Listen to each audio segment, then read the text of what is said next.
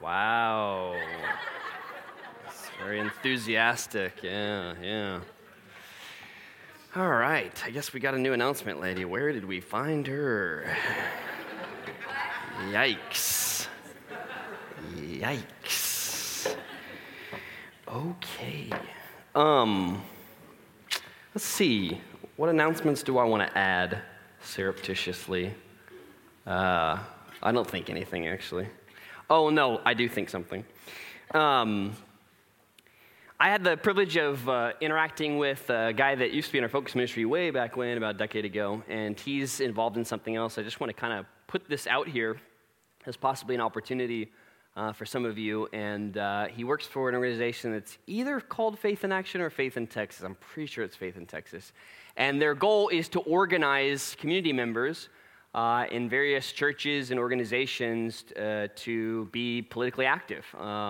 Specific issues that they work with right now are payday loan lending companies. They basically got the city council in Garland to kick out all payday loan companies.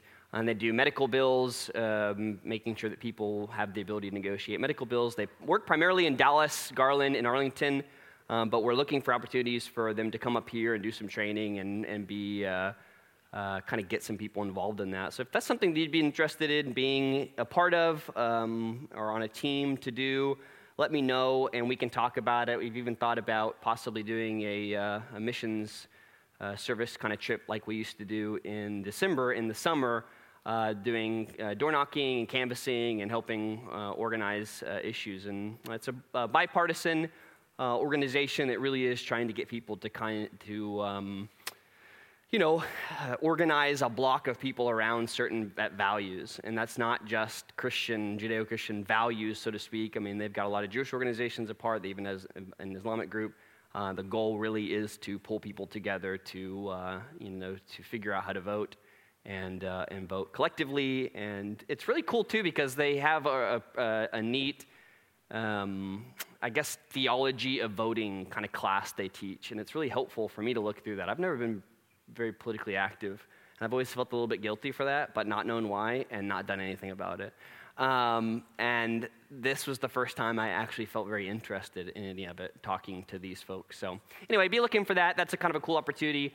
I know certainly for those of you who know Willie, Willie is running for office, and if you're interested in talking to him about that or being a part of that, that's great.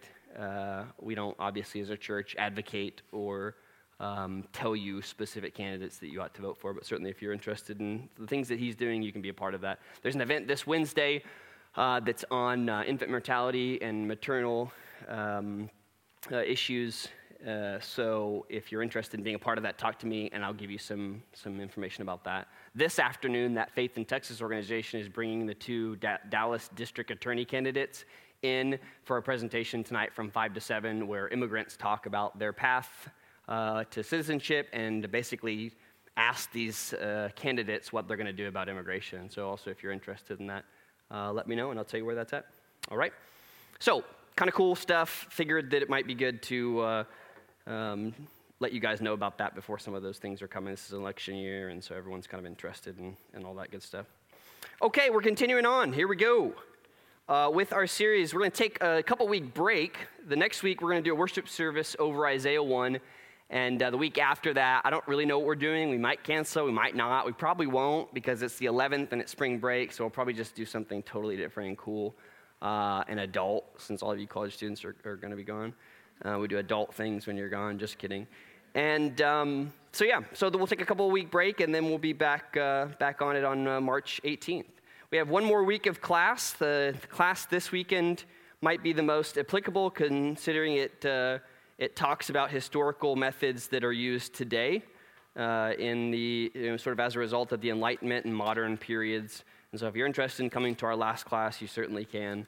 And that'll be next week, March 4th. And then on April 1st, we'll start a whole new 4-week class on devotional reading. All right? And so we've done a class on exegesis and study, and now we're going to do one on devotional reading. And that'll be a 4-week class starting April 1st. Sound good? Is that what, who? It's not an April Fool's joke. It's really not. And devotional reading isn't either.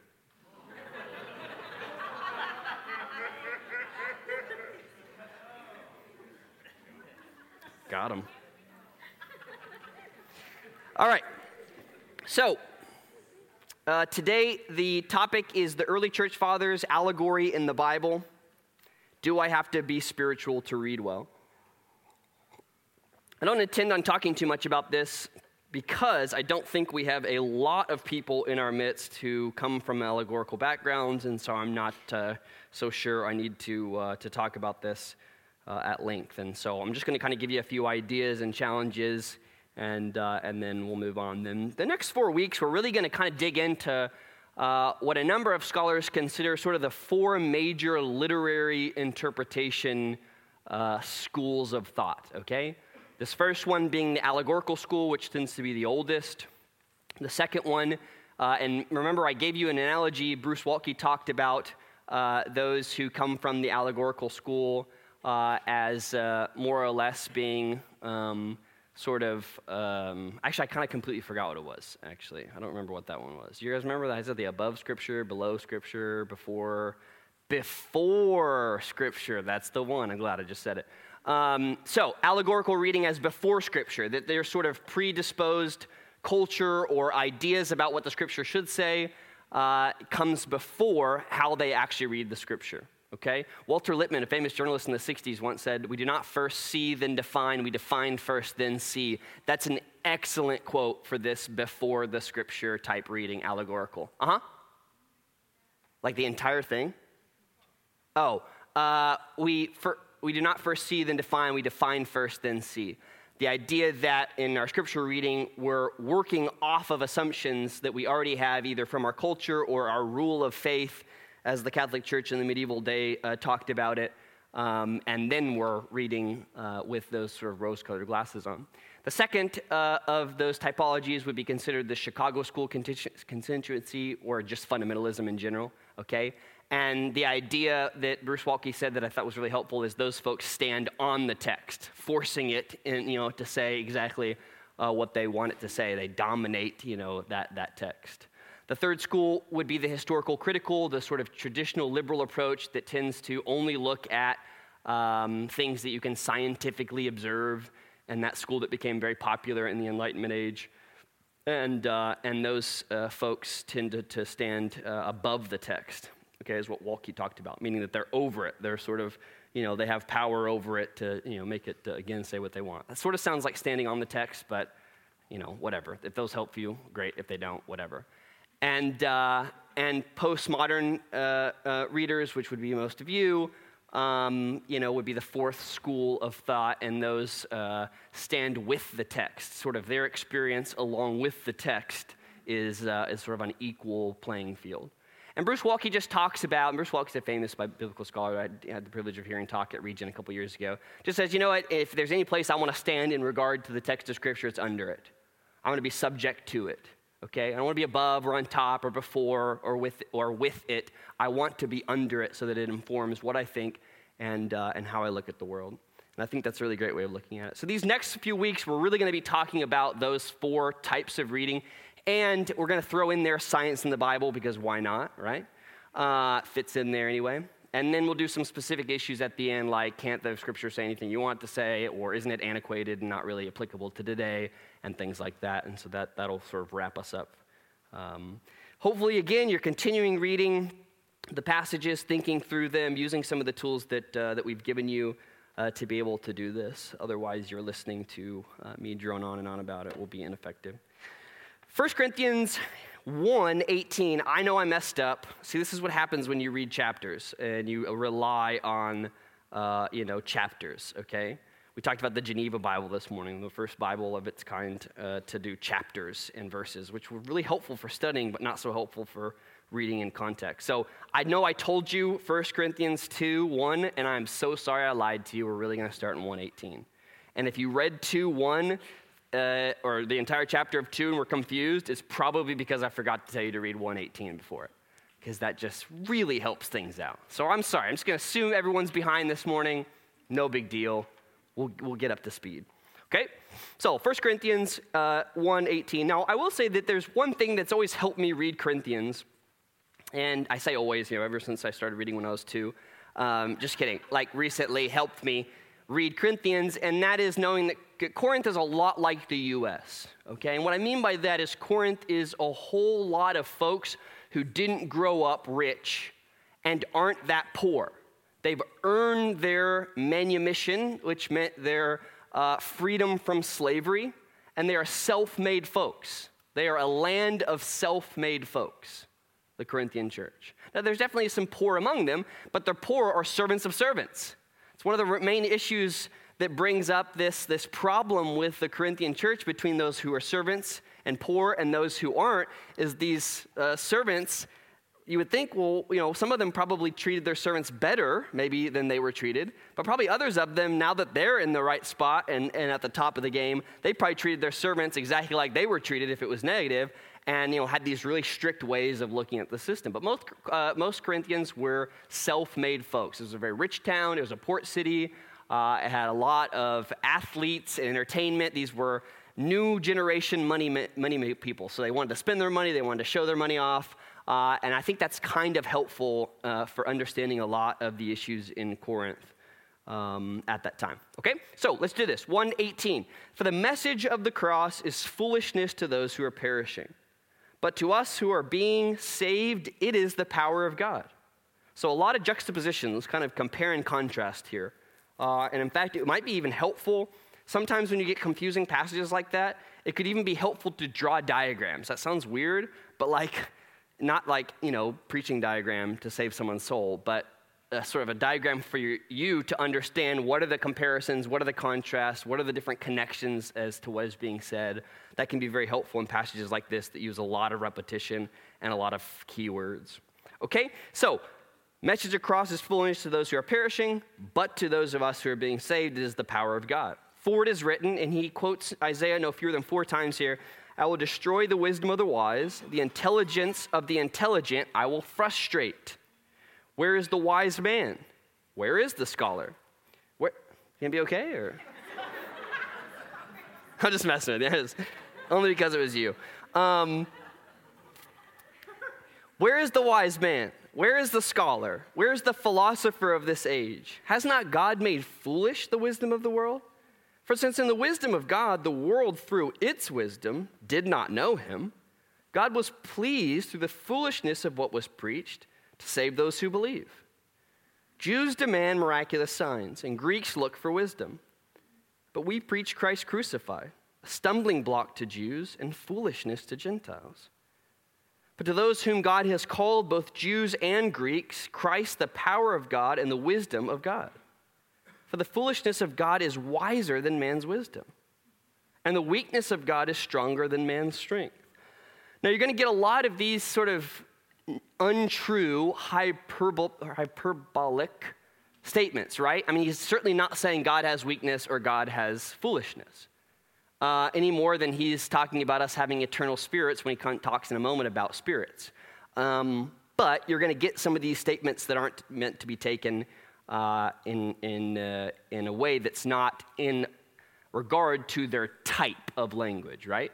One of the important things about understanding Scripture is we have to be typological learners, meaning that we have to understand the types of literary things that are being used so as to respond to those literary forms, right? If you went to a horror movie and you expected at the end to, really feel much better about your life, you messed up in typology. You went to the wrong kind of movie, okay? Now, you might feel relieved that you're not going to die immediately, but it's just not the right type. So when we're reading Scripture, we can't possibly expect to read through a lamentation and then be like, yeah, the world is good. Yeah, great. Or read through one of the Psalms where, David is asking for kids to be dashed against rocks and think, oh man, this is just easy to understand. I really got a lot out of that passage. That was really helpful to me today. So types. That's important. Typological. Just because we're reading literal doesn't mean that we're not reading typological, because literally the author is wanting you to respond to the type you're reading. Doesn't want you to read it in a wooden way. He wants you to respond to the type that he's used in his thinking here.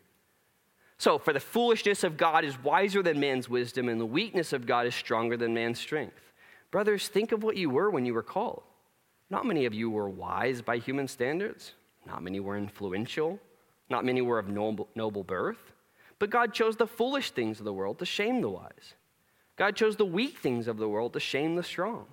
He chose the lowly things of the world and the despised things and the things that are not to nullify the things that are, so that no one may boast before him. It's because of him that you're in Christ Jesus, who has become for us wisdom from God. That is our righteousness, holiness, and redemption. Therefore, as it is written, let him who boasts boast in the Lord.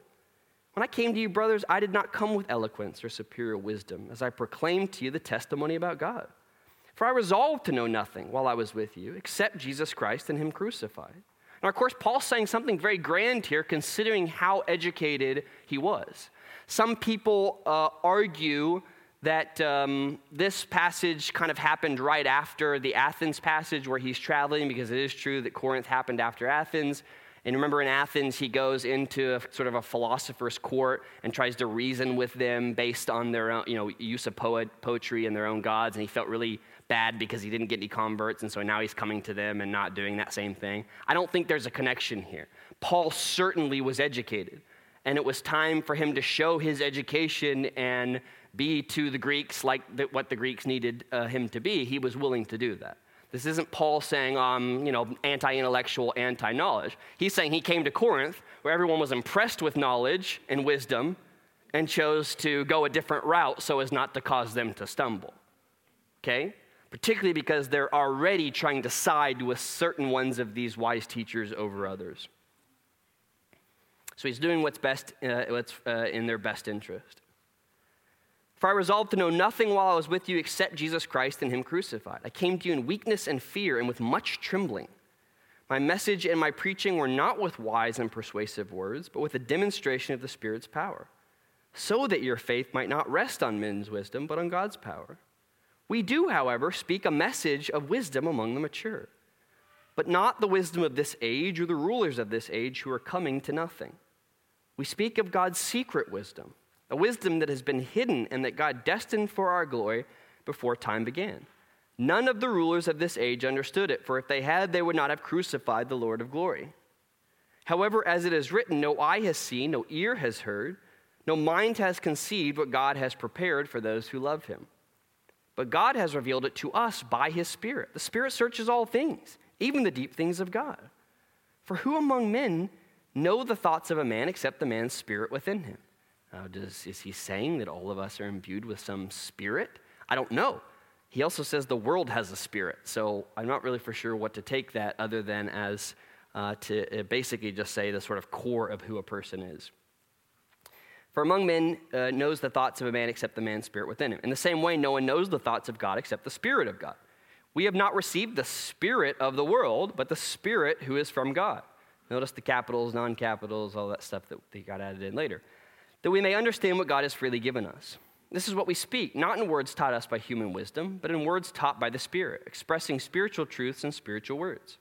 The man without the Spirit does not accept the things that come from the Spirit of God, for they are foolishness to him, and he cannot understand them, because they are spiritually discerned. The spiritual man makes judgments about all things, but he himself is not subject to any man's judgment. For who has known the mind of the Lord, that he may instruct him? But we have the mind of Christ. That's pretty boring, right? You read that and you're just like, oh man, that's hard. What is this? Is it boring to you? Do you like it? What's your response? You're not ready to admit that it's boring to you? You're not ready to admit that you just read that whole thing and you can't remember any of what it says other than God's foolish and more than man's wisdom? This passage is pretty difficult because it says a whole lot of things. And one of the things it seems to suggest that there are all these mysteries, and that if we don't read the scripture allegorically, we can't possibly understand the mysteries of God. And in fact, it has been used by some of the early church fathers to talk about how spiritual people understand mysteries that the world doesn't understand. The irony of that, of course, is that that's the opposite of what Paul is actually saying here, which, I don't know. I mean, maybe sometimes it's good to start with the opposite and then work from there, because then at least you know which direction you got to go. It's like the exact opposite direction. But I have a couple points here I want to make, and I'm going to try to stay really, really close to the text here. Number one, Jews demand signs. We demand proof. but God gives us his weakness. So the Jews demand signs, we, us, demand proof, but God gives us his weakness. You might be able to do we demand power, or we demand strength, or success. There's probably some other words you could put in there to maybe be more representative of how you feel, but God gives us his weakness. Guys, the mystery of God is not earned or learned, all right? It's very clear from this passage, it's a free gift given to us, so as not to boast. So how a lot of the early church fathers who got into this game of I'm more spiritual than you, I know more than you do, I've unlocked the secrets of and mysteries of God that you haven't, does not make much sense to me, other than recognizing that just because we think we ought to read one way doesn't mean we're going to practice any of those things. And in fact, if you read through some of the early church fathers in the first 3 or 4 centuries after Christ, a lot of them didn't believe this is how you ought to interpret, and yet they didn't really follow their own advice. Just like we often don't follow our own advice. Do as I say, not as I do. We like that one a whole lot because that frees us up from actually having to do anything. We can just say for other people to go do those things, okay? But this is the mystery of God. It's something given to us. God gives us these truths about the world absolutely for free. We do not earn them for being spiritual. We do not learn them from being a studious person.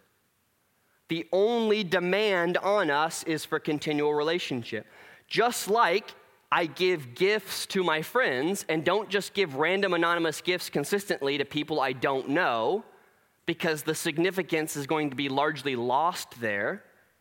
God gives us the gift of wisdom to show us he is who he is and to build relationship with us. And wisdom is hard to define, but in my mind, wisdom is knowing what to do in the situations that there is no clear path, and being able to do not just a good thing, but the best thing. The best thing. Because plenty of us can get away with doing something good, especially according to standards around us that say, hey, this is kind of how you ought to go. But wisdom is truly doing the best thing in situations that have absolutely no clear path. And God gives us this wisdom. James goes so far as to say, if you want it, just ask for it. It's not learned. You're not going to earn it by being spiritual or being studious or being incredibly smart or by being mature in your faith. This is something God gives us. And it doesn't happen by osmosis. You're not going to just gradually pick it up from around you as time goes on. This is a very active process in relationship with God.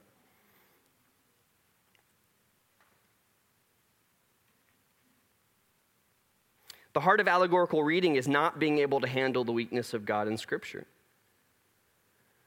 Allegorical readers can't handle God being portrayed as weak. Even this statement right here is an incredibly hard stumbling block for people who want to read allegorically. As we talked about in our class, there was a sort of a Greek saying that came from some folks that came slightly before Plato, that you ought to read the Greek mythology in a way worthy of God, in a way that is worthy of God. And some of that makes some sense. We say, okay, we ought not read things that make God look worse than. Okay? This is part of what led to the heresy of Marcion, thinking that the God of the Old Testament was this bad dude, and then, emanations after that, we had this new guy that was good. But what they lost in that was a sense to be able to read that God is often presented as weak in the Scripture for our own good. That Christ himself, the power of the cross, is God's weakness on our behalf. Which is incredibly amazing, actually, when you think about it. Because nowhere else in any of, sort of literature about God in any of the surrounding cultures, or even still today, do you ever want to present a God as weak. This is very offensive, okay? And why is that? I mean, if you really think, what's the heart, what's the core of not being able to handle God's weakness in Scripture? Well, in my mind, at least, and this could be just totally me, We want a God that's voice is booming from Mount Sinai who we're terrified of. We don't want a friend. We're much more comfortable with a God that's far off, scary, who we have to just basically capitulate to at all times. But the idea of a weak friend in God is scary to us. It's just scary. It's radical. It's just radical. It's just easier to work with a God that's kind of out there and authoritative. And this is part of why allegorical reading became so popular in the medieval time period, where people were subjected to the rule of the church. They wanted authority over them. It was just easier to live with authority over them than have to be a friend of God's. Jesus says, I no longer call you slaves, you're now my friends. But when we want, I think at the best some days, we want someone to kind of take authority over us. But God presents himself in his weakness as our friend. And that's really, really powerful. The second point here, Greeks look for wisdom. We look for what sounds smart. But God gives us a ghost living inside of us. I don't know how to present that more foolish than that right there. We got a ghost living inside of us. Okay? So Greeks look for wisdom. We look for what sounds smart or looks smart, but God gives us a ghost living inside of us. Guys, human wisdom sees God's wisdom as foolish and vice versa. Now this is challenging because just because something is seen as foolish doesn't mean it's God's wisdom. Let's not get that mixed up here, because that was a real problem, and it has been a problem with fundamentalism. People being very okay with having very foolish ideas that they ought not have. That's just straight foolish to everyone, okay? Not including God. God is looking at your idea as foolish, okay? So foolishness itself isn't a good litmus test for whether or not our beliefs are from God or not. The point here is just that human wisdom at its core, at its essence, sees godly wisdom as foolish. Because human wisdom is ultimately about what's in it for humans. Now, there's certainly human wisdom that takes God's wisdom and incorporates it, puts it into practice, and so there's varying levels of foolishness. Don't get me wrong, I'm not trying to paint all non-biblical wisdom, whatever that means, as foolish. But human wisdom sees God's wisdom as ultimately foolish, and we could go into this a whole lot. But I'm not going to, because that would be a whole nother sermon. I will sort of leave you with this. The reason it's foolish is for two reasons in my estimation. Number one, it either goes against something that's natural to our instincts, which of course God himself gave us. Survival, certainly trying to do stuff for other people, being altruistic doesn't really make sense when I'm kind of in it for myself. Or it goes against some cultural idea of good that I've kind of bought into. It just seems foolish because of the culture that I'm in. And again, I'm not going to go too much into that because I think that's where things get really confusing. So there you go. That's all you get. So the mystery of God isn't a mystery, guys, because it's hard to understand. It's a mystery because we won't accept it. That's the idea here in this passage.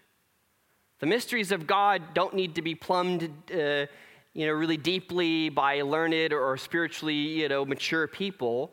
They're not understood and they seem foolish to us because we simply do not accept them.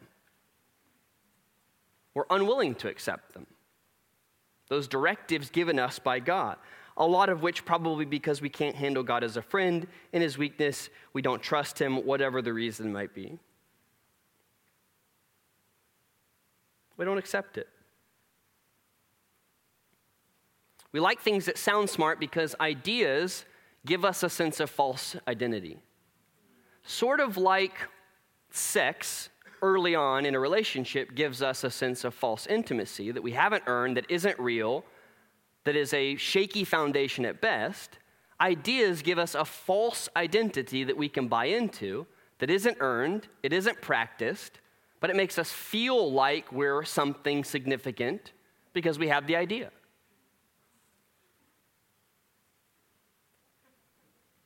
That's not that funny.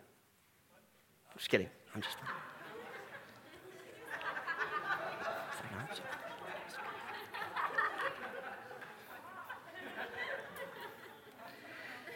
So, the mystery of God isn't a mystery because it's hard to understand, God. It's a mystery because we won't accept it. And I think if there's one thing I want to leave you with from this is allegorical reading allows us to play around with ideas but not have to do anything as a result of them. And that's one of the real problems with allegorical reading. It's what allowed the church to ultimately come up with all kinds of crazy things like papal indulgences and things like that without really grounding them in any kind of scripture. They could just pretty much do what they wanted. They had free reign. So if the heart of allegorical reading is not being able to handle the weakness of God in scripture, the mind of allegorical reading is not being able to handle the foolishness of God in scripture. We just can't handle the foolishness of God in Scripture. The foolish things it seems like He's wanting us to do. Okay? So instead, we come up with ideas that release us from having to do those things, from having to obey and trust and accept the things. And this is why this entire sermon series is called Building Belief in the Right Reading of Scripture. If as you're reading, you are consuming information or even just consuming instruction on how to live, but not actually questioning, have I believed and accepted this? Then you're not ultimately going to move much further in your faith. Because either you're going to have instructions on what to do that you can't justify, you can't explain, and don't come across as good news to anybody who hears it. Okay? Or you're going to have a whole lot of information that doesn't really apply to anything that you're doing now. You can sure talk to other people who are interested in, arcane facts about the Bible, but you don't got anything. If you aren't questioning when you read, do I believe this and do I accept it? Because we need to be more honest in our reading of Scripture. And one of the first things we can do as we're reading is simply say, God, I don't think I believe this. And I'm not ready to accept it yet. This seems still like foolishness to me. And it's super, super important here that we recognize that rather than just accept the idea of it. Because one of the things that I most kind of cringe at is when Christians try to explain their beliefs and have incredibly poor thinking about why they believe what they believe. And worse than their poor thinking is their inability to connect it back to God's character. And if we're ultimately in wisdom learning how to trust and know God as our friend in His weakness, because being our friend is a weakness, then we ought to be able to communicate really well what it is that He is asking us to do. That may be foolish in accordance with His character, but at least we understand it. And we ought to at least be presenting those ideas clearly so that people are rejecting the foolishness of the idea and not the foolishness of our thinking in that idea, which is a huge difference in my mind. But for most of us, they're simply rejecting the foolishness by which we talk about the things that we believe because they are actually just foolish. They're not actually rejecting the foolishness of God Himself. So, for your homework for next week, it's going to be Isaiah 1. And, you're going to read this in a little bit of a different way. Really would like for you to read it devotionally. If you need to study through it some, that's great. But we're going to have an entire worship service that's just centered around the words of Isaiah here. There is, I think, and I'm not completely for sure about this, but I'm almost 79% sure.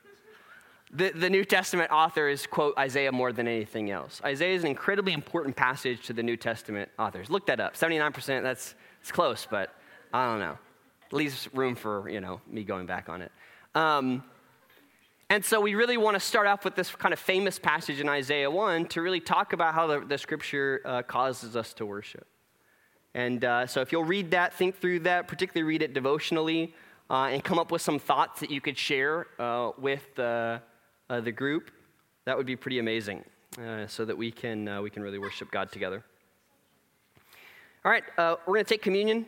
And communion. The way we do it here, for those of you who don't know, I feel like we say this a lot, but and most people know it, but it's good to just talk about why we do new things, particularly if they're new traditions. We celebrate, we're loud, but we don't celebrate the fact that we all know each other and like each other. That's cool.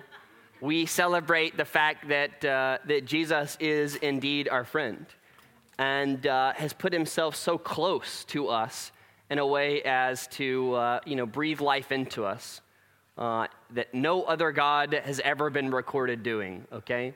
That our true God loves us and knows us in our humanity and very deeply. And through that, we can treat each other right, knowing that fact. Knowing that Jesus, in what he did, humbled himself to do what's best for us in his own weakness. That's pretty cool stuff. So you'll take the bread in the back, dip it into the juice, and then we'll try to kind of make our way back here, which is like impossible with this group, but just try your best.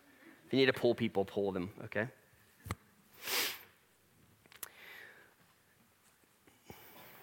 Jesus, thank you so much for what you did for us on the cross, that you would be weak, be nothing for our sake. There's nothing we can really say to understand that. Most of us understand the idea, but have never really been in that kind of situation. So we can only at our best just remember what you've done and keep it as a benchmark for how we ought to live. Lord, I pray that you would help us accept the truths that you present to us in Scripture, that we wouldn't sidestep or circumvent them by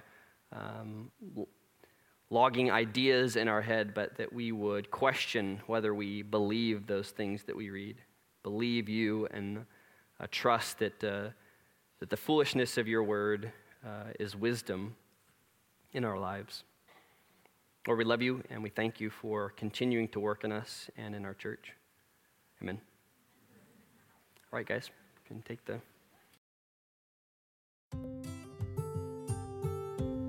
Thanks for joining us for our sermon podcast.